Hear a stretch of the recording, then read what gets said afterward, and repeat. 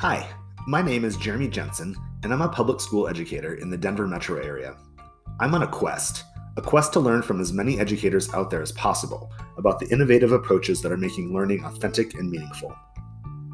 It's a very different world today than when our current education system was established, and I've been incredibly fortunate to have had opportunities to get to know some amazing educators who are working tirelessly to adapt to this new and evolving world. One common thread among these inspiring educators, I've come to find out, is their ability to balance both a passion to make progressive change with a humility and understanding that they don't have all the answers. Hence the name of this podcast, Humble Badass Educators. It's often easy to identify what's not working in our current education system, but it's a lot harder to figure out what changes really are having the most success. I invite you all to join me on this journey to hear about the secret sauce from the educators out there who are positively impacting our landscape. In fact, that's the point of this show, so that these ideas can hopefully be spread far and wide. Today's guest is Kristen Wiedmeyer, the principal at the phenomenal William Smith High School in Aurora, Colorado. William Smith is an EL education school that focuses on challenging, adventurous, and meaningful learning experiences. They embed project-based learning, PBL, as a primary modality and a model that provides students with voice and choice in which highly engaging cross-curricular courses they take throughout their high school career. In our interview, Kristen describes the school's journey over the past 18 years of her time at the school and what led them to develop such an innovative model. She shares some of her thoughts about how teachers and students have found connection and a sense of family at the school and what conditions have made this so strong. Kristen also discusses how one of the most important components of her success at William Smith has lied in the collective mind and placing a high priority on trust in others. If you ever want to see an example of a truly transformative school that is making project-based learning truly work, check out William Smith. Thanks for tuning in to today's interview with Kristen Wiedmeyer. Hi, Kristen. How are you doing today? Thank you so much for being here. Yeah, of course. Hi, Jeremy. How are you? I'm doing really well. It's a nice little Labor Day weekend, so I'm going to enjoy the next extra day. Yes, definitely. Kristen, big question for you here as the intro question for this podcast. Tell the listeners about yourself. What makes you a badass, and where does that intersect with humility? Gotcha. My name is Kristen Wiedmeyer. I am the principal at William Smith High School in Aurora. I am going into my 18th year at William Smith and my 18th year in education. So I was a teacher there for 12 years and then assistant principal, and this is my second year as principal. I think what makes me a badass, like it's really weird to say that about yourself, but I think what makes me enjoy my job and feel like I'm doing something good for humanity and doing my job well is that I don't try to problem solve things. I try to create what I want at my school and what I want for my staff and for my students.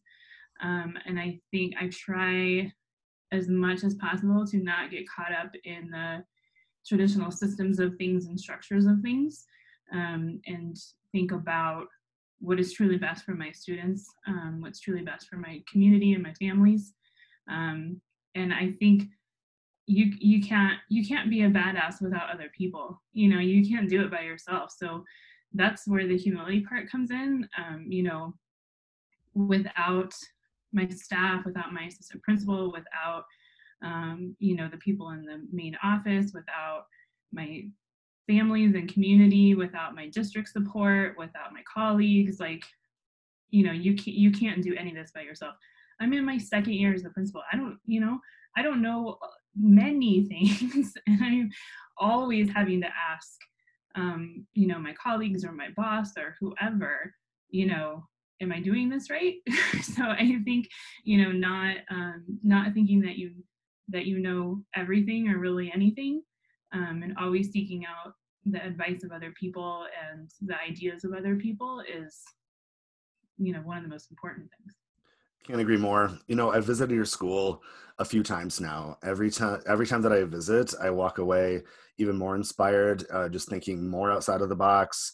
I'm so impressed with what you all are doing over at William Smith. Can you describe your school for the listeners and what your model looks like? Sure. We are a public high school, part of Aurora Public Schools. We are also an expeditionary learning and EL education school. So we're part of the EL Education National Network, and we have been for 13 years. So that is really our foundation, are the principles and guidelines of expeditionary learning, which is now EL. And, you know, they were founded as part of Outward Bound. So it's a lot of focus on community relationships and being as authentic as we can with our learning. So we've gone through many, many iterations over the years and trial and error and things like that. And I would say that, you know, we have landed on a project-based learning model. So for all of our kids, we don't have, you know, regular traditional classes or 7-period high school day or things like that. Kids work on 1 or 2 projects at a time that they choose with guidance from their crew teacher, who, and I'll explain crew in a minute, and from our counselor and things like that. They work really in depth with 1 or 2 topics at a time, create a final product. You know, so right now, you know, some of our projects are really focused on what's happening in the world around us right now. So we have Hip Hop for Social Justice project, where they're examining how music and the hip hop movement can influence, you know, all of the things that are happening in our world. We have Your Swimsuit Pandemic Body, which is a health class about how all of this is affecting your mental health and your physical health. You know, things like that. So we try to make it as relevant to our students as possible. We also have Crew as part of our curriculum. So Crew is where students are with 1 teacher for the 4 years that they are at William Smith. They meet every day for about 30-35 minutes. And we do all kinds of different things in Crew. It's really about community building and relationship building, and having that one adult that you see every day very consistently, and that other small group of students that you see every day, to really have that connection and have that person and those people that are safe with. We do all kinds of things in Crew. You know, we play games. We have like Crew Olympics where you compete against other crews. We have, you know, days where we talk about current events. We kind of have a different focus every year. Last year was digital citizenship and things like that. So that's a big part of it also. We do a lot of adventure and things outside of the building, adventure and field work related to our projects. So we start our school year usually, not this year, but usually in August, where every student goes on an adventure trip or has some experiences outside of the building to kind of, again, form those relationships, form those bonds, and learn about things like perseverance. You know, we can talk to kids about that kind of stuff, but until you're, you know, afraid of heights and you're staring up at the rock that you're supposed to climb, you don't really know what perseverance is. So we create those experiences in a safe way for students to have those challenges that they feel supported, and then hopefully that bleeds into the classroom and they feel supported in the classroom. We do a lot of field work with our projects. You know, I always tell students, with the internet nowadays and things like that, you can be places and see things, but you don't really learn about a people and a culture and a community unless you're there. And so when we have projects that are related to those kind of things, like we have a Native American Studies project where we go to South Dakota and stay on the Pine Ridge Reservation for a week. You know, you don't really understand the issues and things surrounding life on a reservation if you're not really there. So we have that kind of philosophy about things too. I've got a lot of questions about that. Real quick though, how are you able to fund all of these extra trips? Very carefully. So we do have the same, you know, funding as any other public school. We just are very intentional about where that money goes, and we are what's called a pilot school within Aurora Public Schools. So we do have certain autonomies. So things that like hiring, schedule, calendar, and budget is part of that. So we just get a lump sum budget, and if the district adopts you know, a new math curriculum and we don't really follow the district curriculum, then we can take that money and use it for something else. So, you know, we don't buy textbooks, we don't spend a lot on that kind of money. So we can kind of funnel that towards field work, adventure, and we do things very cheaply. You know, when we go to South Dakota, we drive there in the MFVs, the MFSAVs that the district has. We stay, you know, at families' houses that have agreed to take us in. We eat spaghetti and rice and beans, you know, and on adventure trips, we're camping. You know, we do things as frugally as possible. We've been very fortunate to have a lot of equipment and materials donated for, you know, camping and things like that, and that we really rely on that a lot. But it's just, it's definitely about priorities and having a little bit of freedom there to designate money where you need it to be. Sounds like you guys are extremely innovative and smart about the funding and also the scheduling. Like, I think for me, when I see the schedule, it's so different from what any other traditional high school that I have ever seen looks like. Can you kind of get into that a little bit more? How are you able to provide credits to the students, like doing these integrated projects, so on and so forth? Sure. I think it kind of goes back to what I was talking about earlier about not, you know, problem solving with things and thinking about what do you want to create, you know? And so if you think about sometimes a more traditional high school experience is very siloed. And then you think about most jobs, you know, after you get out of college or whatever path you choose, are not siloed at all. You know, I can't go to work every day and go into my office and be like, okay, I'm only gonna do math for an hour. And then the next hour, I'm gonna, you know, write some emails. And then the next hour, I'm gonna, you know, do a science experiment. I don't know, you know. You have to use all those skills all at once. And it has to be in a real environment. And so when we thought about our schedule, we kind of thought, how do we create as close of a work environment as we can for students? We know that it's still, you know, you're still in a school building. It's still somewhat artificial, but how can we be as real about it as possible?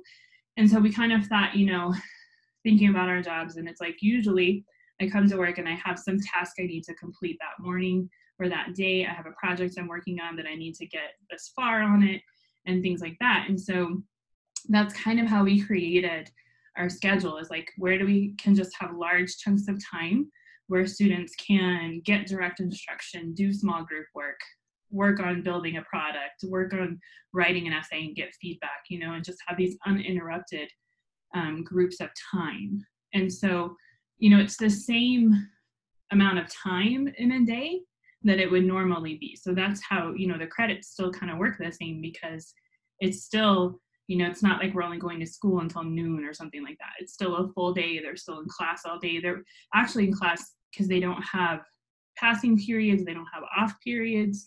None of our students have that. So they're actually physically in front of a teacher a large portion of the day.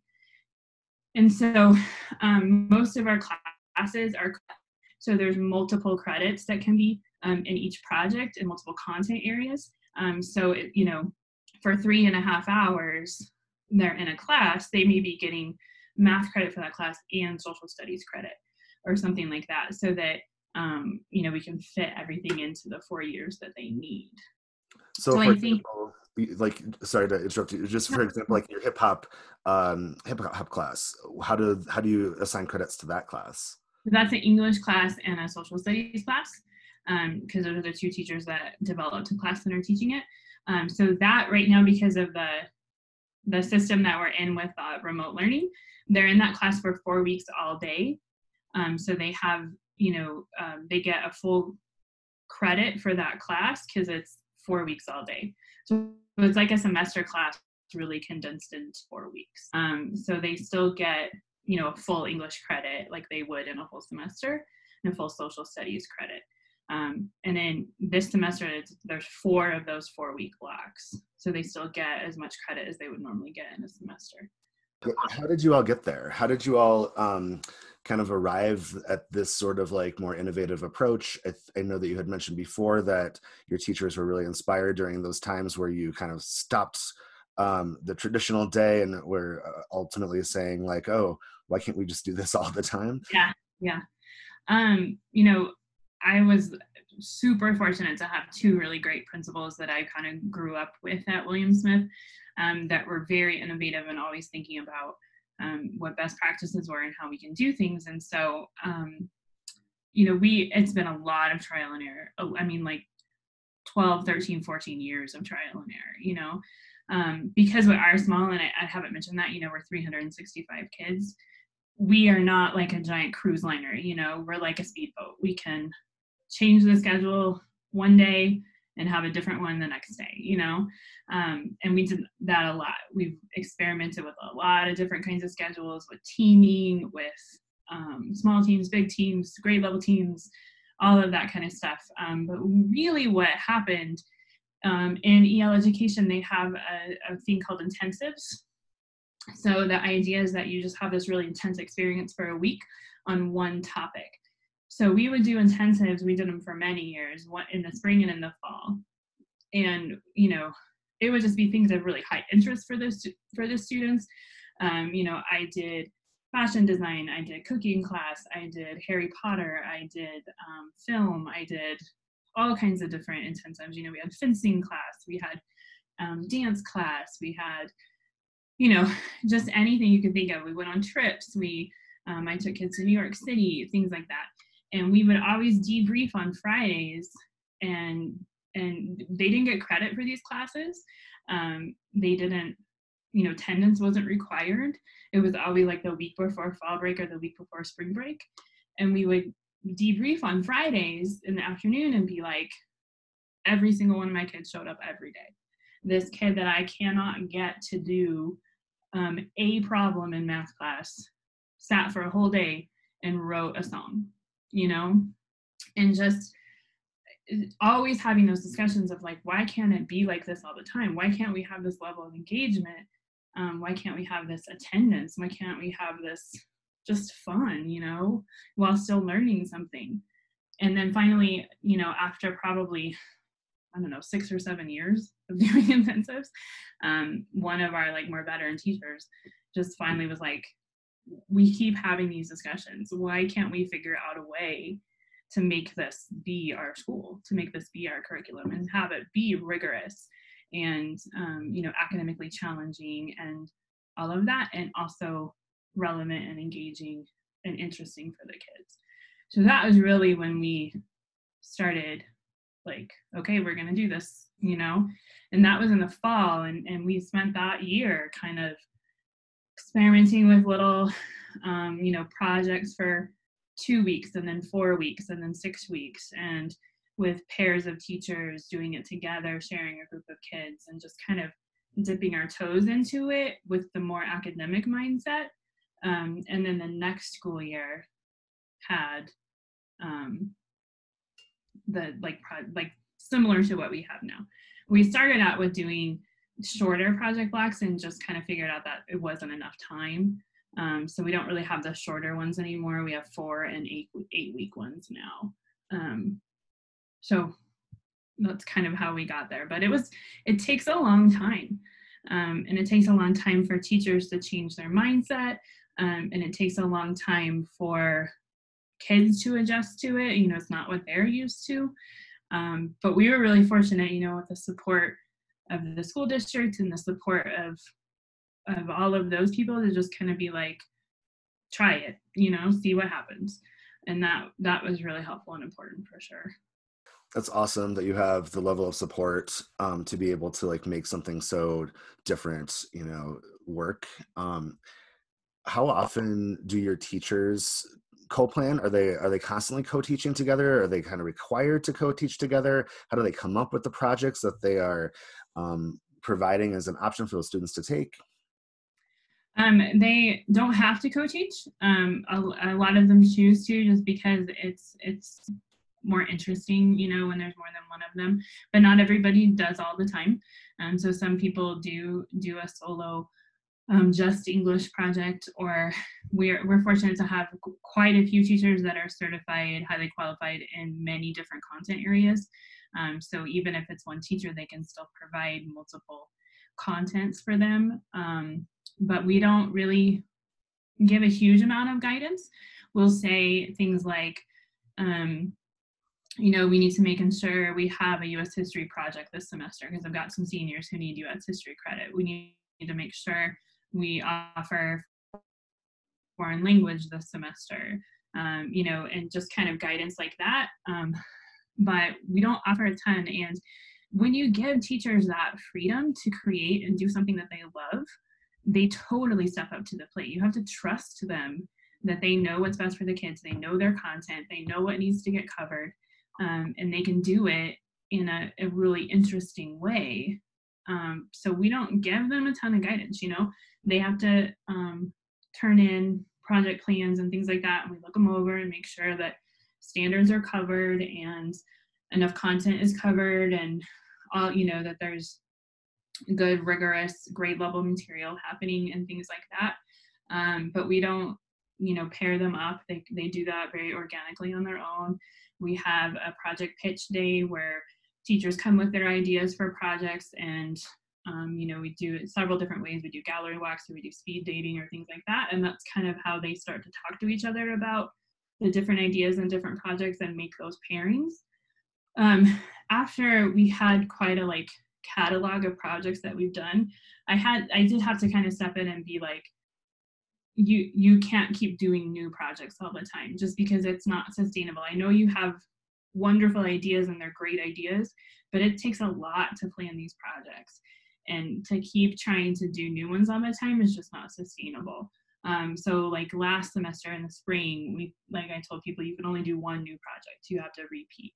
And there's value in repeating the projects because you get better at it every time, And then some of them are not cheap. We have a class where the kids make chocolate, and all of those materials are expensive. We had to buy these special grinding machines and things like that. And so with projects like that, I tell them, you in order to make it worth the money, you have to do it every semester, but it doesn't necessarily have to be the same teacher every semester either, just that class. So that kind of surprised me, because it takes so much effort to plan these. It's such a different way of planning and teaching, that I had to be like, stop, for your own sake, do some repeating projects and just give yourself a break for a minute, But my staff is so amazing, and they just have such great ideas and are so enthusiastic about it, which is great. It's a good problem to have, for sure. You mentioned that it's taken a while to get there. What do your teachers currently say about the school, about working there? You have a very low turnover, I understand. How were you able to get to that point? Well, I think it's what I said before of trusting your teachers and knowing that you don't have to give them a pacing guide and curriculum that they have to follow. Yes, you need to be aligned, you need to be standards aligned, you need to make sure grade level things are happening, you need to make sure that kids are learning what they're supposed to be learning at a rigorous level, but giving teachers the creativity and the space to do that, and they get to teach something that they love. My English teacher that does the hip hop class, that's his passion, and he gets to share that passion with the kids, so that enthusiasm comes across, and it makes them happy to come to work every day, and the kids feed off of that, they feed off that energy. So there's a TED Talk called How I Made the Impossible Film, and it talks about this guy who made a sci-fi movie for a really low budget, and he needed an editor and a CGI guy and all of this stuff, and asked all these super famous people to do it for no money, and they all agreed because they understood his vision, and they felt that they could be super creative and think outside the box and have a lot of freedom. And I think it's kind of the same thing with teachers. They want that freedom, they want to be creative. It's hard, and you have to recognize that. And we spent a couple of years where we didn't really do all the PD time we had was about planning, was about how to plan these projects, how to execute these projects, giving them guidance, doing coaching, all of that stuff. So they felt supported in it too, because it's hard, and so I think that's one of the reasons we don't have a lot of turnover. I think another reason is our hiring. Some teachers would not like our school, would not like that level of freedom, would not like, they just need a structure and they need consistency, and we do not have consistency. So I think it's hiring people who thrive in that environment. We partner with the Betcher Teacher Residency Program. So a lot of the hires that we have made in the past several years are people that were at our school for a year as a resident, and then we hire them on, as full-time staff. So they know what they're getting into. We know them, and because I think hiring is a big part of that in a school that's so different. How about your students? Thinking about another demographic at your school, what did your students say about the school? It's so different for the kids, they describe it as, it's their family. They feel so connected to the school. They feel so connected to the other kids and to the teachers. They talk a lot about how accepting of a place it is, that they can really be themselves, be a nerd, be whatever they are, and don't have to put on this like social front to be accepted. We have every kind of kid at our school. We're an open enrollment school, so we're not neighborhood. We do admissions by a random lottery, so we have kids from all over Aurora Public Schools. And we have a really intense 9th grade induction for about a month, and it takes time to kind of get them on board and realize how things are different here and how we operate. But once they do, they are bought in. They appreciate they appreciate the style and how they're learning things. They know it's different, and they can articulate things about how they apply everything that they learn. There's a reason they learn everything they learn. They know what that is, But I think the biggest thing for the kids is just feeling connected to the school, feeling connected to each other and to the adults, and feeling like it's a real community, where they know everybody, where they feel safe, they feel comfortable, they want to come to school every day. We have a 98% daily attendance. We have a 95% graduation rate. They don't think of it as school. They think of it as their family, their home, How about student leadership? Do you provide opportunities for students to guide each other? We do. That's definitely something that we are working on, having more student voice and more opportunities for that. So we have a couple of programs. We have our leadership program that we've had for a while that's called Rudder. With Expeditionary Learning, being connected to Outward Bound, like everything has a boat theme. So, crew, rudder, like all that stuff. And so they are usually about 12 kids who apply in their junior year to be part of this leadership program. And they do a lot of the induction program with our 9th grade. They lead the activities and the team building. They connect with small groups of 9th graders and are kind of that like liaison with the older kids. They do tons of service work. They lead our community meetings that we have as a school. But it's a pretty small group. So, we've talked about how do we involve more kids. So the last couple of years, we've got this ambassador program that kids can be a part of, and that's any grade level and anybody that wants to do it. And so they have a couple of different sort of duties. So they help with middle school recruitment. Because we are open enrollment, we draw from all over the district. We make sure that we go to all the 8th grade classrooms in the district and just kind of explain our program and that they can apply if they want. So the ambassadors help with that, going to the classrooms and talking to the 8th graders. We get a lot of visitors. I think last year, it's like 300 plus people. We host site seminars, we host conferences. So the ambassadors help with all of that. They give tours, they meet with our visitors, they are on student panels, all of that. And then we really wanted to be intentional about our ninth grade. So this year we hired a part-time student engagement advocate that's really going to work with our ninth graders and leadership.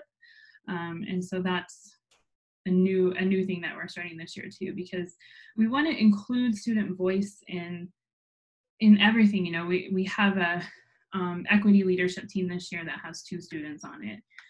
You know, we want to include them in sort of traditionally, you know, staff committees and teams and things like that, or include them in the hiring of staff or the bringing in of new students, you know, all of those things. And we haven't quite got there yet, but that's, you know, goals that we have. Great intentionality there. You've created such a culture that any student that I've actually really ever talked to at your school has always like kind of glowed about the school itself, about their connection to their teachers, about their connection to other people. So whatever you're doing, whatever your magic is there, keep it up. And I don't want to give like a false illusion either, because it's not all like fantastic rainbows and unicorns all the time either. You know, like there are kids that struggle in this environment, just like there would be teachers that don't do well in it. There's kids that it takes most of their ninth grade year to kind of like bring them in the fold and work with them and stuff. So it's not everybody loves it all the time, you know, but it's just, I think all of my staff and myself and the assistant principal just have this mindset of it just hasn't happened yet. You know, we're working with them, we're figuring it out. But it's a handful of kids, you know, so I just don't want to leave it with like, everything's great all the time. No, absolutely. Even though it is. It would be very weird if everybody jumped on board and all of a sudden was, you know, excelling in all the things. I want to ask about the other end, I guess, of that student spectrum. So the after they're ninth graders, like you've talked already about how you support them and how you induct them. Once they're ready to graduate, you have sort of a structure in place where students are able to defend their learning and go through this process. Can you tell the listeners a little bit about that?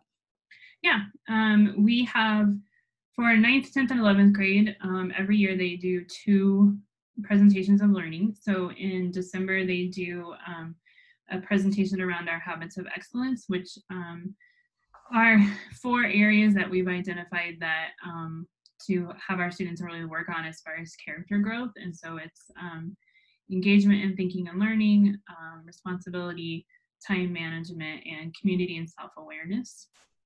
So in December, they do a presentation where they basically have to prove using evidence from a class that they have excelled in one of those 4 areas, and then show in one of those 4 areas that they are still working on with evidence from their classes. Then in May, we do what's called academic conversations. And those are, so the ones in December are with their crew. So they present to their crew and another crew, like they're paired together. So they're presenting to like a room full of kids and adults, and they can invite their families and that kind of stuff. In May, it's a little bit more intense as far as like the scrutiny on them a little bit. So it's usually just the kid and then 2 or 3 adults of some kind. So they could be teachers or myself or a community member or somebody from the school district or, you know, just someone that's connected to the school. And they have about 45 minutes where they have a list of questions that they have to answer that are basically justifying the growth they've made that school year, both academically and personally. So they have to work through using evidence from their classes, things that they've really worked on and improved at and feel like, you know, they're really at a solid 3 or 4. And then also be pretty vulnerable and talk about things that they struggle with still, what support, and identify what support they might need and goals for the next year. Our seniors do their senior expedition. So that's a passion project that they start working on in August, and they can pick really a pretty broad variety of topics. It can be a hobby that they like, it can be a career that they're interested in pursuing. We have a large number of students who go to Pickens Technical College. It could be about, you know, what they're learning at Pickens, you know, auto tech, cosmetology, culinary, you know, whatever. And they do a research paper, and they have, you have to make a budget, and they have to do, connect with an expert in the field, all of that kind of stuff. And then they present their senior expedition at a community night to all their families, the whole senior class, the whole school. And they have to it's a little bit of a science fair style type of thing. So people come visit the different projects. If there's performances, we have those happening, and they can ask questions, and the kids have to explain kind of what they've learned, what their project is, and all of that. So that's where seniors focus a lot. You mentioned earlier that you were part of the Expeditionary Learning EL system, but not all expeditionary learning schools look the same. Are there certain components and things that you're sort of like sign up for when you are an EL school? How much freedom do you actually have? How do the different schools compare? Yeah, that's, I think, one of the things that attracted us to EL from the very beginning is it's not this like programmatic manual of here, do this, every EL, especially the high schools, are different, but they all have this common thread of community, culture, crew, and relevancy, So when you look at, there's design principles in EL, and those are really like your guiding, your North Star. So it's things about high quality work, community and culture, relationship with the outside world, all of that stuff. So it really is these, the skeleton framework of here's the mindset that we have as the EL education school. Here's how we're going to build everything around these principles. And then you have a school designer that works with you. So they kind of make sure that those you make and the moves you make as a school are still aligned with, what EL education does. But I've never had someone from EL be like, you're doing this wrong or anything like that. They're very supportive, and they're very much want you to be different and to, do what's best for your kids and your staff. They're a nationwide network. So, a school in Aurora, Colorado, is a very different student population than, a rural school in California or something like that. So they really want you to develop based on these principles what works for your school and what works for your staff. And then you can have different institutes and PD opportunities that you can send your staff to. They have a national conference. They're very student centered. They always want students to be present at national conference to really lead the way with all of that. So like I said before, they really are the basis of all of this, the foundation of it, but what you build from that is, there's a EL elementary school down the street from us in Aurora, and, even they're different than we are. And they're, so it's just what works for you. Kind of like what you're doing at the school, right? Like right. Providing freedom, voice, choice for your teachers. They provide the same sort of like level of support and structure, or freedom for you all as well. That's awesome. Yeah. Kristen, tell the listeners about your best failure. Oh, well, being as I'm entering my second year as principal, I've had a lot of those last year. So, let's pick one.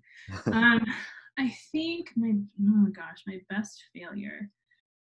I don't know if it was like one particular thing, but I think a mindset that I had, or a thought in my head that I had going into my first year as principal was, and I think this is easy for people to do, of like, you've been thinking for years about what you would do when it's you, and like, well, I want to do this, and I want to do this, and I want to do this, and like just trying to do too much, trying to change too many things with the staff, just as far as like what our focus is going to be, what systems we're going to do now. We're going to do interims, and we're going to have this coaching model, and we're, like all of this stuff. And I think like pretty early on, we had to definitely take a step back and be like, okay, what are like two things that we really need to get better at and implement. And I think just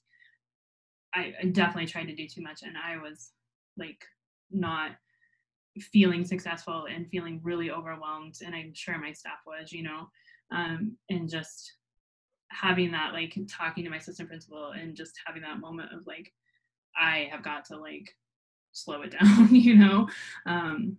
I think that was really good because it just taught me a lot about focus and, not trying to do too many things at once and not having the staff feel overwhelmed or myself, like for my own sanity, feel overwhelmed and trying to do too much. That was probably the thing that's the most on the top of my head. I had lots of failures before that too, but just thinking about that one. And then I think I definitely did not feel successful last spring and I don't know if anybody did, but like when all of this happened and we had to switch to remote, and my school district was awesome and had such good supports and such a good mindset about it. And it's about, safety of our families first and all of that. But I just felt like nobody learned anything for like 2 months, and that's hard when that's your job to make sure these kids are learning and being successful. But, that was hard. I think it's better. It's definitely going better this fall. Yeah, I think everyone's had a little bit of time now to reflect and, pivot and make some of the right moves. At the time, it felt like it was more about survival. It was about, like just jumping into the deep end and trying something totally different than no one's thought about how to make work. Yeah, it was definitely like a triage thing in the spring, and that I don't think ever really feels good. No. But it feels better now. Kristen, what big advice do you have for other Humble Badass educators?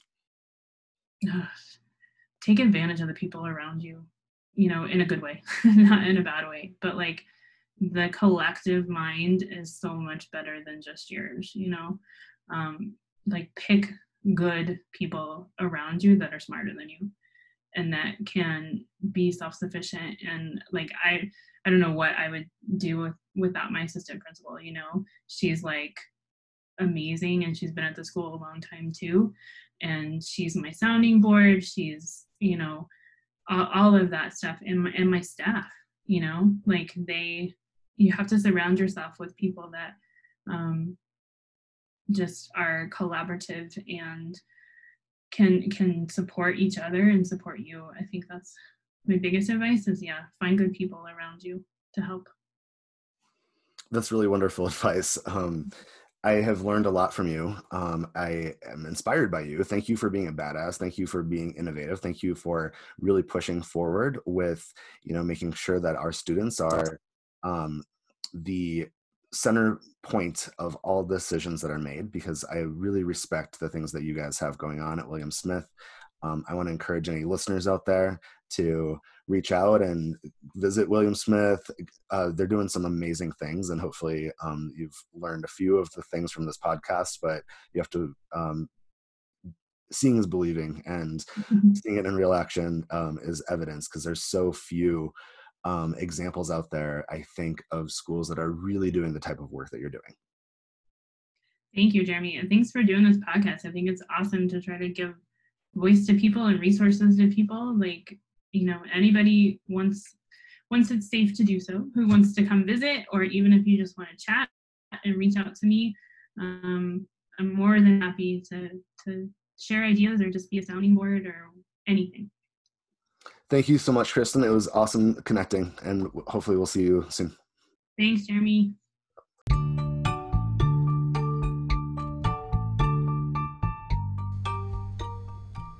Thank you for tuning in to Humble Badass Educators. Again, the biggest goal of this podcast is to share the transformative ideas of what can work in the world of education. So if you enjoyed listening, please take a minute to share a link to this episode with someone you think may also be interested in hearing these ideas.